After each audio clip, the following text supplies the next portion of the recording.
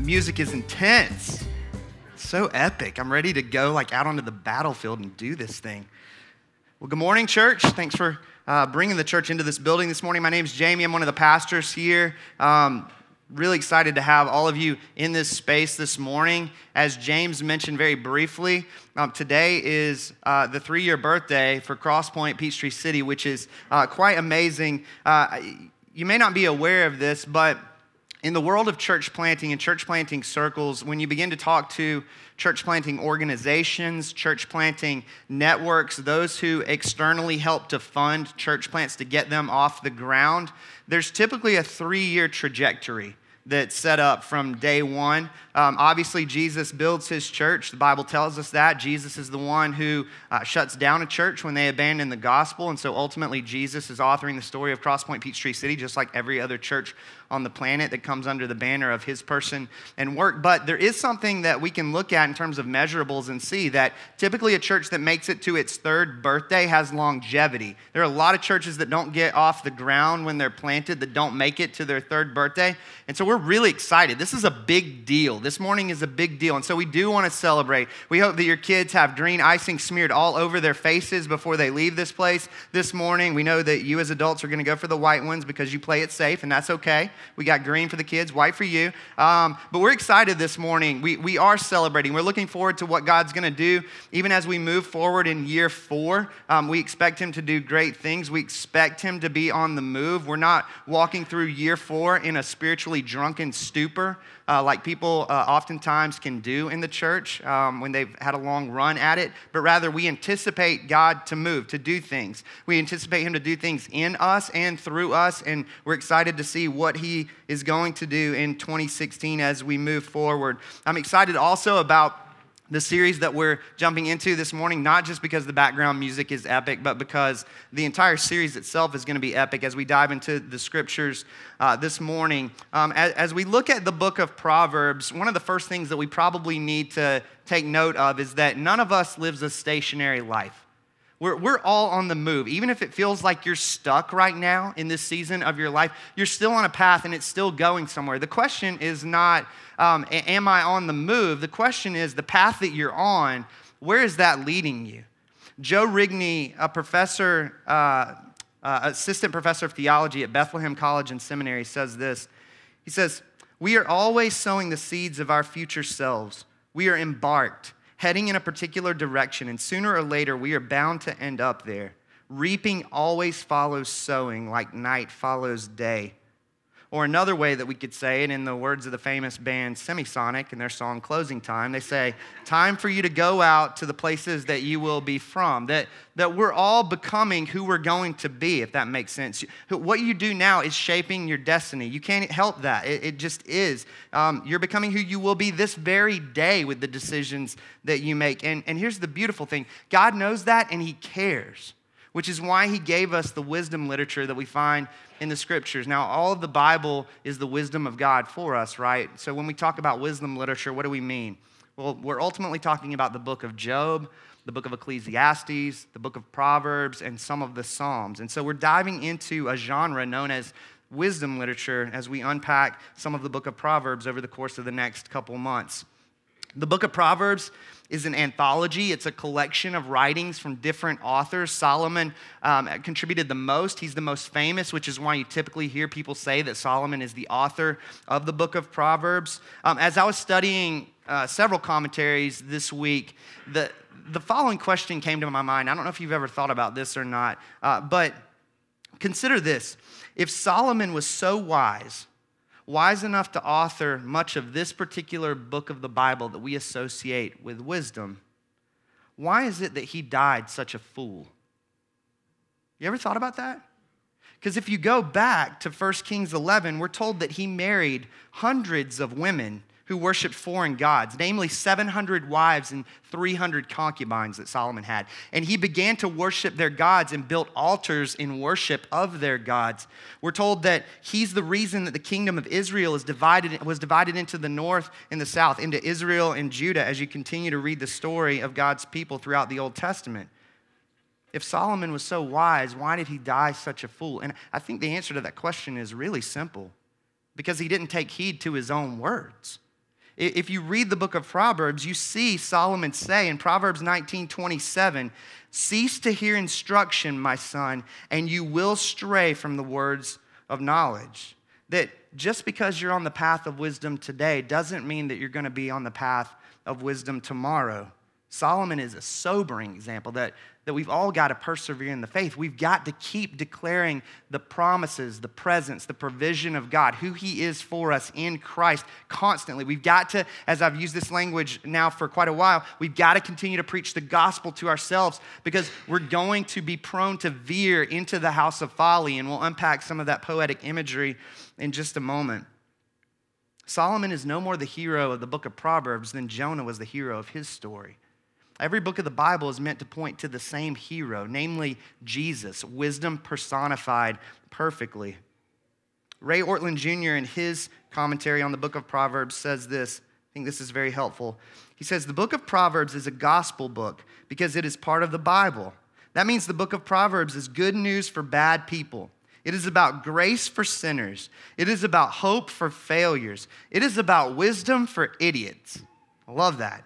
He goes on to say, this book is Jesus himself coming to us as our counselor, as our sage, as our life coach. The Lord Jesus Christ is a competent thinker for all times and all cultures. He is a genius, and he freely offers us, even us, his unique wisdom. Do you see him that way, he asks. You can have him that way, the universe's greatest expert on you. Have you ever thought about that? That Jesus created you. He plays a part in the creation process. He redeemed you through his life, death, and resurrection, but he's also the greatest expert on you individually. He knows how you're wired. He created you to be the way you are. He knows how life works best for you individually as a human being. And so we get to come to the book of Proverbs and see Jesus bring his wisdom to us specifically, individually. And so the question becomes, are you in need of good news this morning? Are you in need of grace? Are you in need of hope? Are you in need of wisdom? I know I am. If the answer to that question is yes, then you're in the right place as we dive into this series this morning. So if you have a Bible, you can open up to Proverbs 9. We heard Lydia read the passage in its entirety this morning. Part of that has to do with the fact that this is a poem, and I think it's helpful for us to get the fullness of the imagery all together before we begin to unpack it. As you flip there, if you don't have a Bible, there should be one underneath one of the seats in front of you. You can grab one of those Bibles and flip open to this morning's passage. If you don't own a Bible, it's the church's birthday, but that's our birthday gift to you. So take it. We want anyone who wants to explore the truth claims of Christianity on their own time to have a Bible to do that. So please take that for free as our gift to you. Let me just pray for us, and we'll jump into this series and get to work. God, if left to our own devices, we will train wreck our lives. Apart from the work of the Spirit, we will choose the house of folly every time. Our hearts are deceitful. Our hearts confuse us.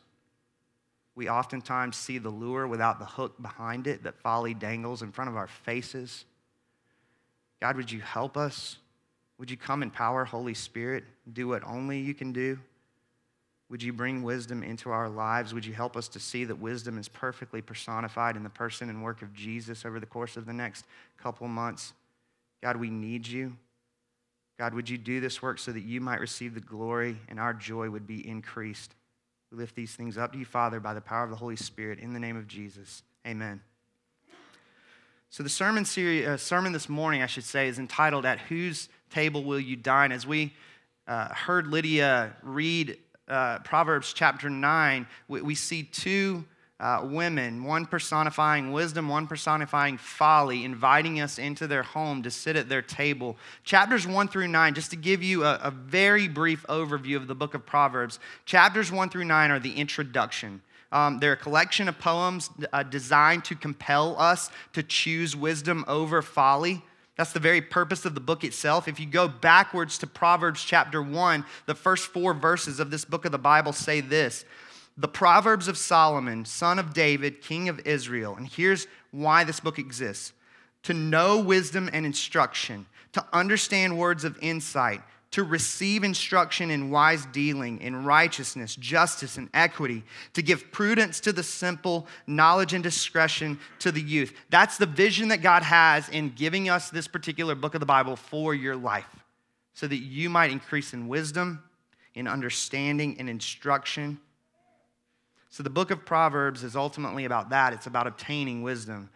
Again, the first 9 chapters are made up of poetic attempts to convert you in, to draw you in, to compel you, to persuade you to choose wisdom over folly. It's not until chapter 10 that you really get to the Proverbs themselves. Chapter 9, what that means is that chapter 9 is the final poem in the introductory section of this book of the Bible. It's the last appeal to say, choose wisdom over folly. And so as you look at chapter 9, you're meant to see 2 contrasting bookends. This chapter of the Bible is broken up really well. So you get the first 6 verses give us a description of Lady Wisdom. The last 6 verses give us a description of Lady Folly. We're meant to start with those 2 bookends and then work our way to the middle of the chapter where we get the key to wisdom. We get to unlock how to obtain wisdom. And so the author of this particular chapter is fantastic from a literary standpoint. As we begin to look at those 2 contrasting bookends, we're meant to see a couple things right off the bat. If you look at, and we'll break this down in just a minute, those 2 bookends at the beginning and the end of the chapter, you see descriptions of both Lady Wisdom and Lady Folly. You see them both call out to the simple. You see them both extend an invitation to come and dine, and you see where that invitation leads in both cases. We're not meant to focus so much on the similarities as we are the differences. The similarities exist so that the differences basically jump off the page for us. So let's take a look at some of the differences between Lady Wisdom and Lady Folly. Verses 1 through 6, we get this picture of Lady Wisdom. Verse 1, the description, wisdom has built her house. She has hewn her 7 pillars. That we immediately get this picture of strength. She's built her house, and not just any house. It's a large house. It's a stately house. This house is 7 pillars strong. The number 7 in the scriptures symbolizes perfection, completion. That this house is perfect in every way. It's the perfect house for a throwdown. This is the party that you want to get invited to, so to speak. We're also meant to see order coming forth from chaos. That a house doesn't start off a house, right? It starts off as lumber, sheetrock, and concrete, and so forth and so on. We're meant to see that Lady Wisdom exercises creative power in bringing this house into existence. That's what wisdom does. It brings forth beauty from chaos, order from disarray. That's what God does, right? In creation, God takes disarray. He takes the formless void and shapes it into something beautiful. And he does the same thing in redemption. He takes our chaotic, sinful, broken, messy stories and he shapes them into something beautiful. Verse 2, wisdom has slaughtered her beasts. She has mixed her wine. She has also set her table. That she's not lazy. She's diligent. She's hardworking. She's interested in providing nothing but the best for her guests. She serves filet. If you're a red meat eater, you want to hang out with wisdom. She serves filet. She serves the choicest of wines, not the stuff you buy in a box at Kroger. I'm in the Bible Belt. That didn't get a laugh. She pulls out all the stops. This is the party, again, that you want to get invited to. Verse 3, she has sent out her young women to call from the highest places in the town.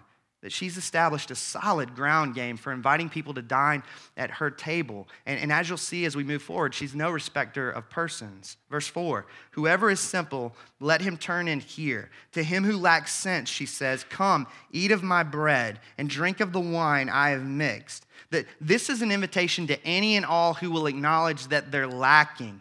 Simple here means open to instruction.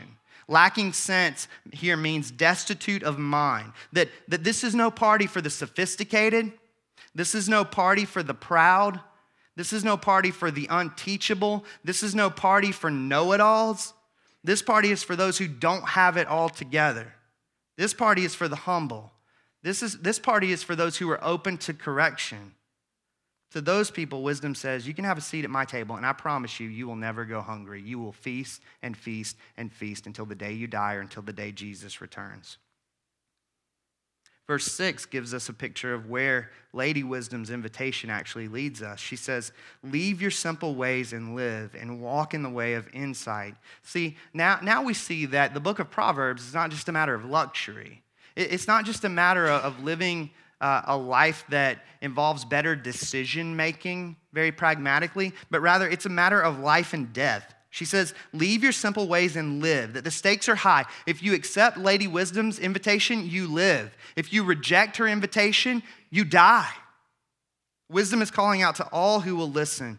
And what she's saying is, I've got something so much better to offer you than that seductive harlot across the street. The question for us is, do we believe that? And really, will we believe that? Because the reality, again, is that we're faced with these two houses constantly. It's not like you enter the house of wisdom never to leave. We're all like pinballs, just bouncing back and forth with moment-by-moment decisions as to whose house we're going to enter in and whose table we're going to dine at.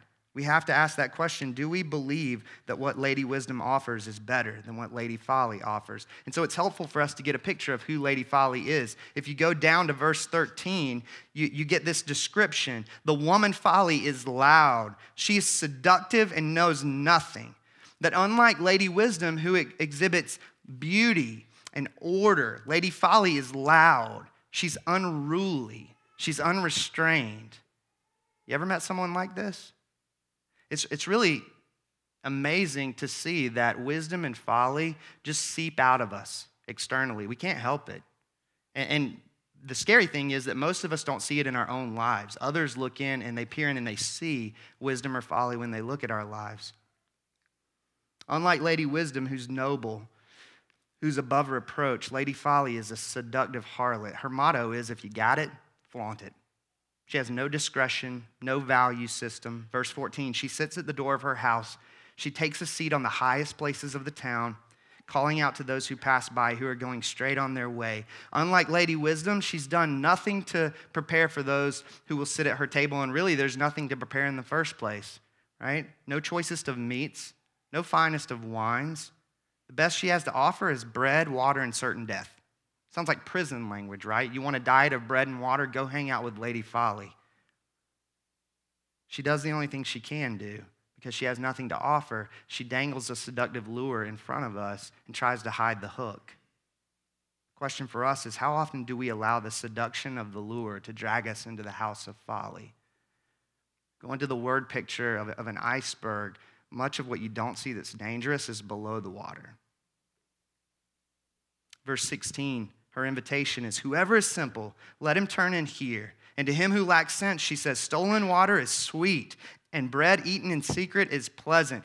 Her invitation in verse 16 is verbatim the invitation of Lady Wisdom in verse 4. But then in verse 17, we see a drastic contrast. Wisdom offers filet and wine. Folly offers bread and water. She says, stolen water is sweet, and bread eaten in secret is pleasant. She speaks in half-truths.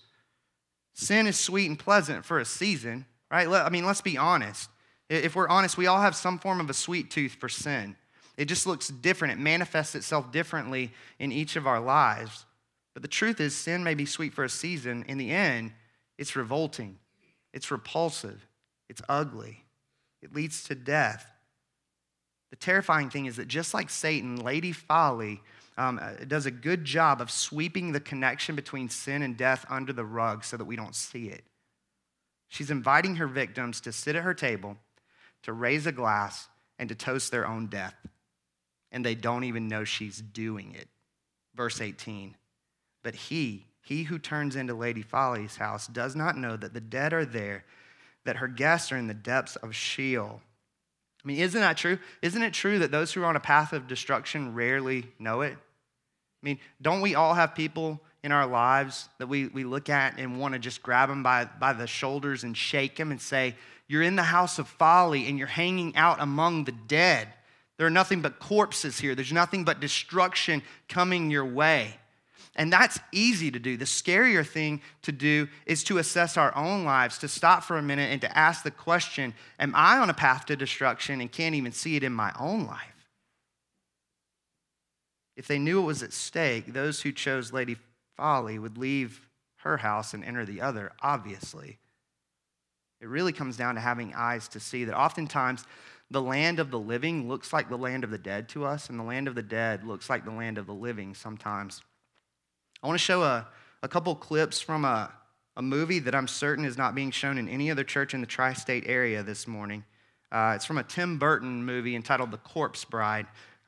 It's one of several pairings of Johnny Depp and Helena Bonham Carter. It's a stop motion animation movie. And I'm not going to set up the plot for this because that's not what I want you to see, but rather what I want you to get a visual of is the way that Tim Burton depicts the land of the living and contrasts it with the land of the dead. So let me show this first clip, which would lay out his depiction of the land of the living, and just take notice of some of the things that you see. It's a terrible day. Now don't be that way. It's a terrible day for a wedding. It's a sad, sad state of affairs we're in. That has led to this ominous wedding. How could our family have come to this? To marry off our daughter to the nouveau riche. They're so common. So coarse. Oh, it couldn't be worse. Couldn't be worse. I'm afraid I disagree. There could be land-rich bankrupt aristocracy without a penny to their name, just like you and me. Oh, dear. And that's why everything, every last little thing, every single tiny microscopic little thing. According to plan. Our daughter will wed. According to plan. Our family led From the depths of deepest poverty to the noble of realm. our ancestry. And Who would have guessed in a million years that our daughter with the face of an altar in disgrace would provide our tickets to our rightful place? All right, so there you have the land of the living, right? You have this picture painted in grayscale, stuffy human beings with their hair perfect in the most absurd ways, tight collars, very haughty. They roll their R's, right? Who does that? And then you get this depiction from Burton as he tries to paint a picture of the land of the dead. Notice the contrast.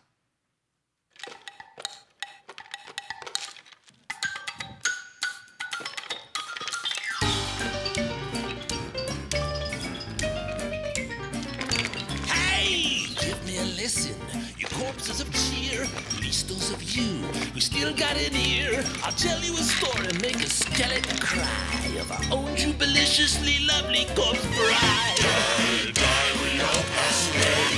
Don't wear a frown, cause it's really okay.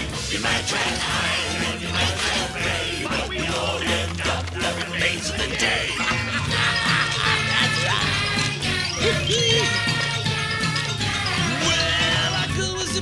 Known for miles around when a mysterious stranger came into town. He was plenty good looking, but down on his cash. And our poor little baby, she fell hard and fast when her daddy said no. She just couldn't cope, so our lovers came up with a plan to elope. Die, die, we all pass away, but don't know a frown, cause it's really okay. You might try and hide, and you might try and pray, but we all end up the remains of the day.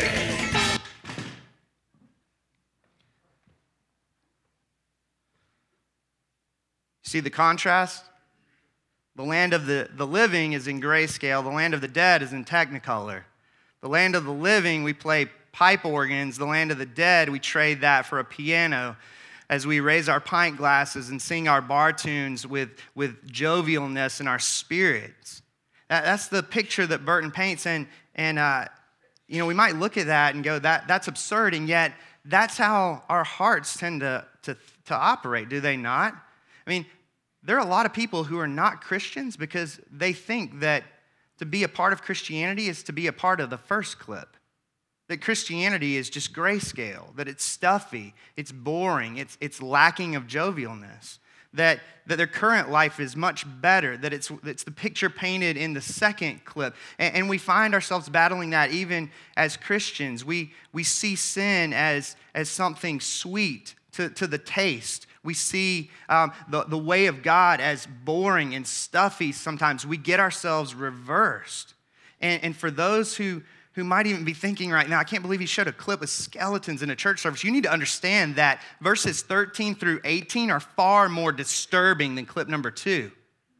That we're talking about the land of death that we're being invited into by Lady Folly. And we're not talking about animated characters. We're talking about real life and death issues that are on the line here. And so the reality is that verses 7 through 12 are deeply necessary. If we just had the two contrasting bookends, we'd be left hopeless. When we look at verses 7 through 12, we get an idea of what it looks like to have eyes to see. We get the key to directing our steps as we stand on the path, looking at these two houses and all that they encompass as the two invitations are extended our way. Look at verse 7. Whoever corrects a scoffer gets himself abuse, and he who reproves a wicked man incurs injury. Do not reprove a scoffer, or he will hate you. Now, I don't know about you, but my inclination when I look at verses like these, without even realizing I've done it, is to categorize myself as the one trying to impart wisdom. Oh, if those scoffers would just listen, I could save them from destruction. And that's definitely an application of these verses, no doubt. But in the broader context of Lady Wisdom and Lady Folly trying to draw us in, it's probably more helpful to ask ourselves, am I the scoffer? That's a critical question this morning. Ask yourself that. Am I the scoffer? A scoffer is someone who refuses to be corrected. A scoffer is someone easily offended. A scoffer is someone who looks down his or her nose at others. A scoffer is someone unteachable, lacking humility, someone who bristles at the idea of submitting to any sort of authority. The truth is, there's no place setting at wisdom's table for the unteachable, for the proud, for the self-righteous. Truth be told, they really don't have a desire to be there in the first place. Right? You begin to try to impart wisdom on the unteachable, on the proud, on the self-righteous, and according to these verses, you'll pay for it. Scoffers hate when wisdom is brought into the midst of their folly because it reveals their weaknesses. It reveals their imperfections. It reveals their sin. You could say it this way: a scoffer loves a good Bible study but hates a good community group. Give me good content, just don't ask me to talk about sin and unbelief in my life and how the person and work of Jesus matters for me in that. Bristling at the wise, throwing jabs at the wise, that really is easier than repenting sometimes, isn't it? If we're honest, it is for me. So the question becomes, are you the scoffer in these verses? Unteachable, proud, easily offended, impossible to correct. In contrast, if you look at the second half of verse 8, it says, reprove a wise man and he will love you.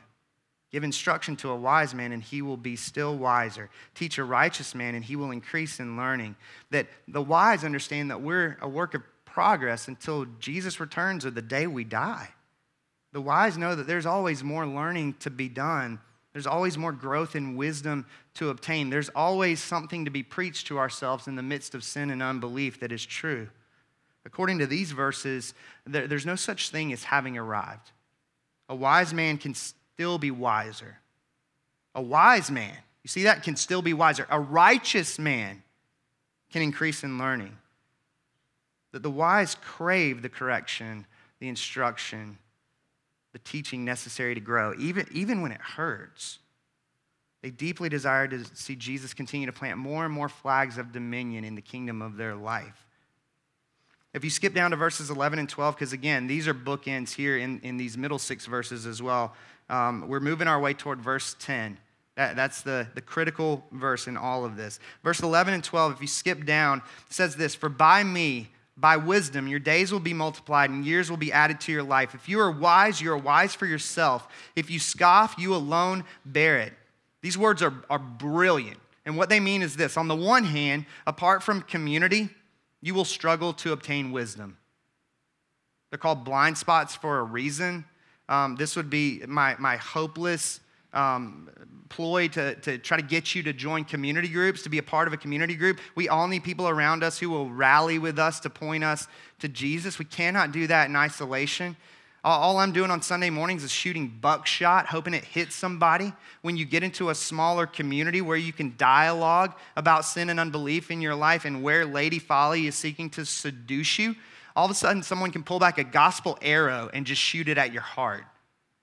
There's something critical about processing in smaller communities. And so for the last couple of weeks, we've had community group signups. There's a red card under the chair in front of you. If you are not a part of a community group, fill that out even now as we're working through the rest of this passage. Leave it on your chair as you leave this morning, and someone will get in touch with you to try to connect you to a group so that we can process what wisdom and folly look like in our lives and how Jesus informs all of that by way of the gospel as we come under that banner of his person and work.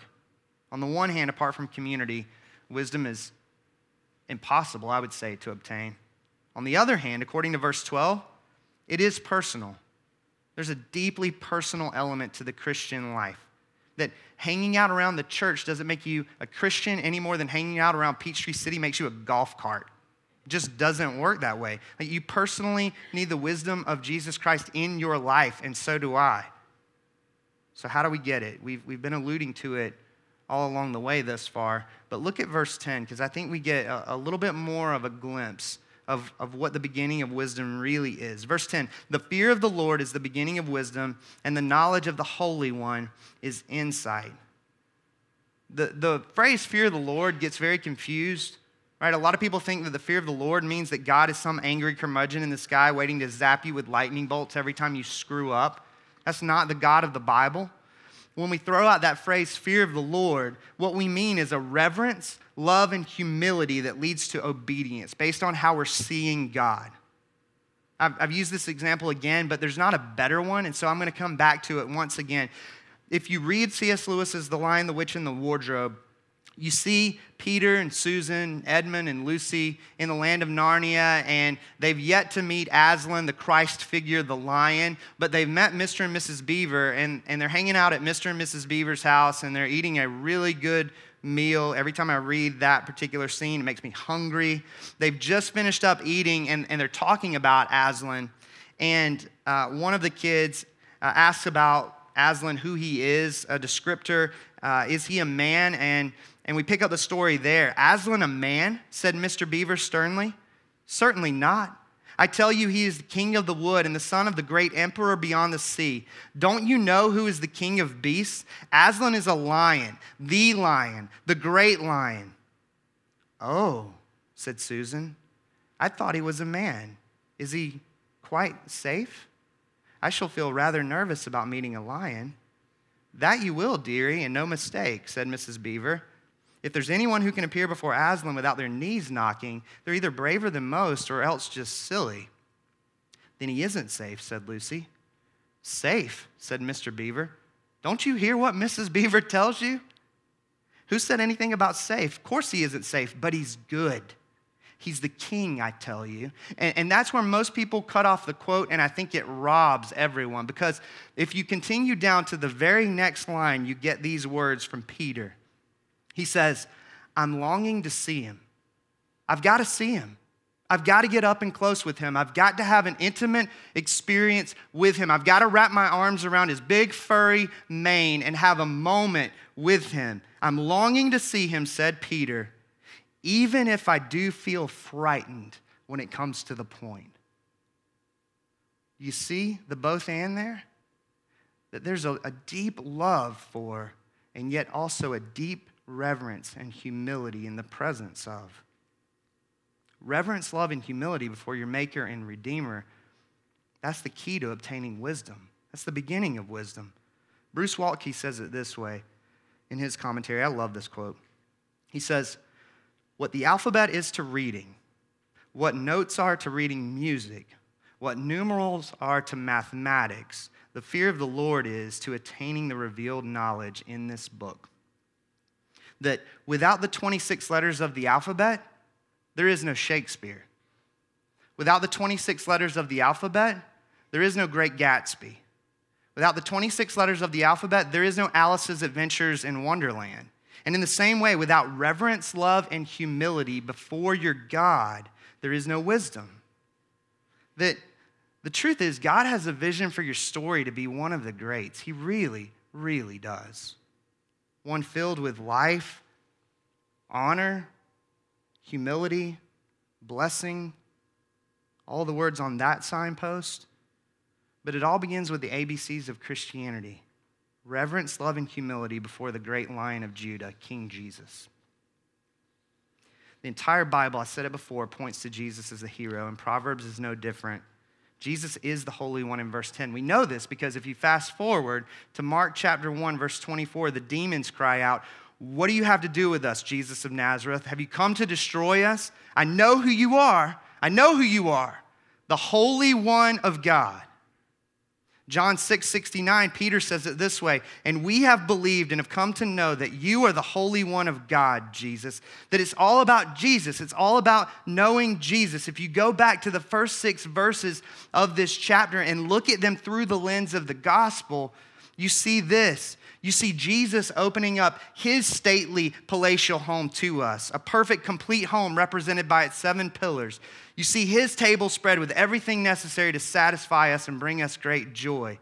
You see Jesus sending out his messengers to invite all who are lacking to dine at his table, and we are his ambassadors. Whether you're a Christian or not, this is for you. If you're not a Christian, you need to understand that this invitation has come at great cost to Jesus himself. That he knew that our folly, he knew that our sin would lead to our death. So he lived the perfect life that we could never live, a sinless life. He chose wisdom every time. He never chose folly. He died the death that we deserve to die in our place as our substitute. He experienced the land of the dead so that we could experience life. If you're not a Christian this morning, I would cry out with you, just like Lady Wisdom, turn from your simple ways and enter the house of wisdom. Enter the house of Jesus. Turn to him. You can do that right now. And if you are a Christian, as we close this morning, again, let's be real. Life is complicated, man. Is it not? It's not like you enter the house of wisdom never to leave. Again, most of us are like pinballs as we work our way through life. I love the way Ray Ortlund Jr. says it in his commentary. He says this: "We have histories. We are no longer blank slates. We have scribbles and erasures and misspellings and doodlings written messily all over us. In fact, we were born complicated. We were born with a bias toward folly. We were born guilty. Theologians call it original sin, and it is real. Add on to our underlying depravity the layers of scar tissue, so to speak, from the sins we have committed and the wounds we have suffered, including scar tissue from botched surgeries, mostly self-performed because we're scared of being vulnerable with other people. We try to do it in isolation. All of that complication," he says, "is the real you and the real me poised here at the crossroads of Proverbs 9. That is the unsimple you and me for whom an obvious choice can be paralyzing at times. But, there's always a but in the gospel, but that is the real you and me God loves and understands and wants to help deeply. That Jesus didn't die for the rehabilitated you who chooses wisdom every time. That's dumb. That just belittles the gospel. That's moralism. Jesus died for the unrehabilitated you, the imperfect you that still chooses to dine with Lady Folly at times as he cries out from the other side of the street, "I've got something better for you." Isn't Jesus amazing? As we venture down this path through the book of Proverbs for the next couple months leading up to Easter, my prayer for all of us, and this is for me included, is that imagery of the 2 houses would just sit etched in our minds. That even as you come on Sunday mornings, that on the other side of these signposts, you could just visualize the house of folly and the house of wisdom as we dive into some of these topics like money and humility and the tongue and relationships and family and so forth and so on. And not just as we work our way through this series, but really for the rest of our lives.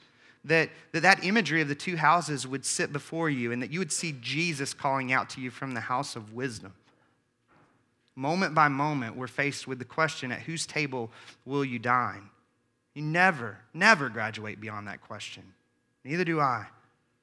In a moment, we'll take communion. We do that here as a Christian. This meal is for you. If you want to participate, we take the bread and dip it in the cup, the bread representing the broken body of Jesus, the cup representing his shed blood. And as you prepare to come to the communion table this morning, ask yourself the following questions. What seeds of my future self am I sowing right now? If there's always reaping on the other side of sowing, what seeds of my future self am I sowing right now? In what ways am I being seduced by Lady Folly even now? In what ways am I seeing the lure without seeing the hook behind it and being drawn into her seductive home? Ask yourself, am I the scoffer in this passage? Unteachable, proud, easily offended, impossible to correct. Ask yourself, do I crave the correction, the instruction, the teaching necessary to grow? Even when it hurts, do I crave that? And lastly, and maybe most importantly, because this is the beginning of wisdom, ask yourself, can I declare like young Peter in the land of Narnia, I'm longing to see the Lord. I've got to be close to him, even if I do feel frightened when it comes to the point. That's the beginning of wisdom.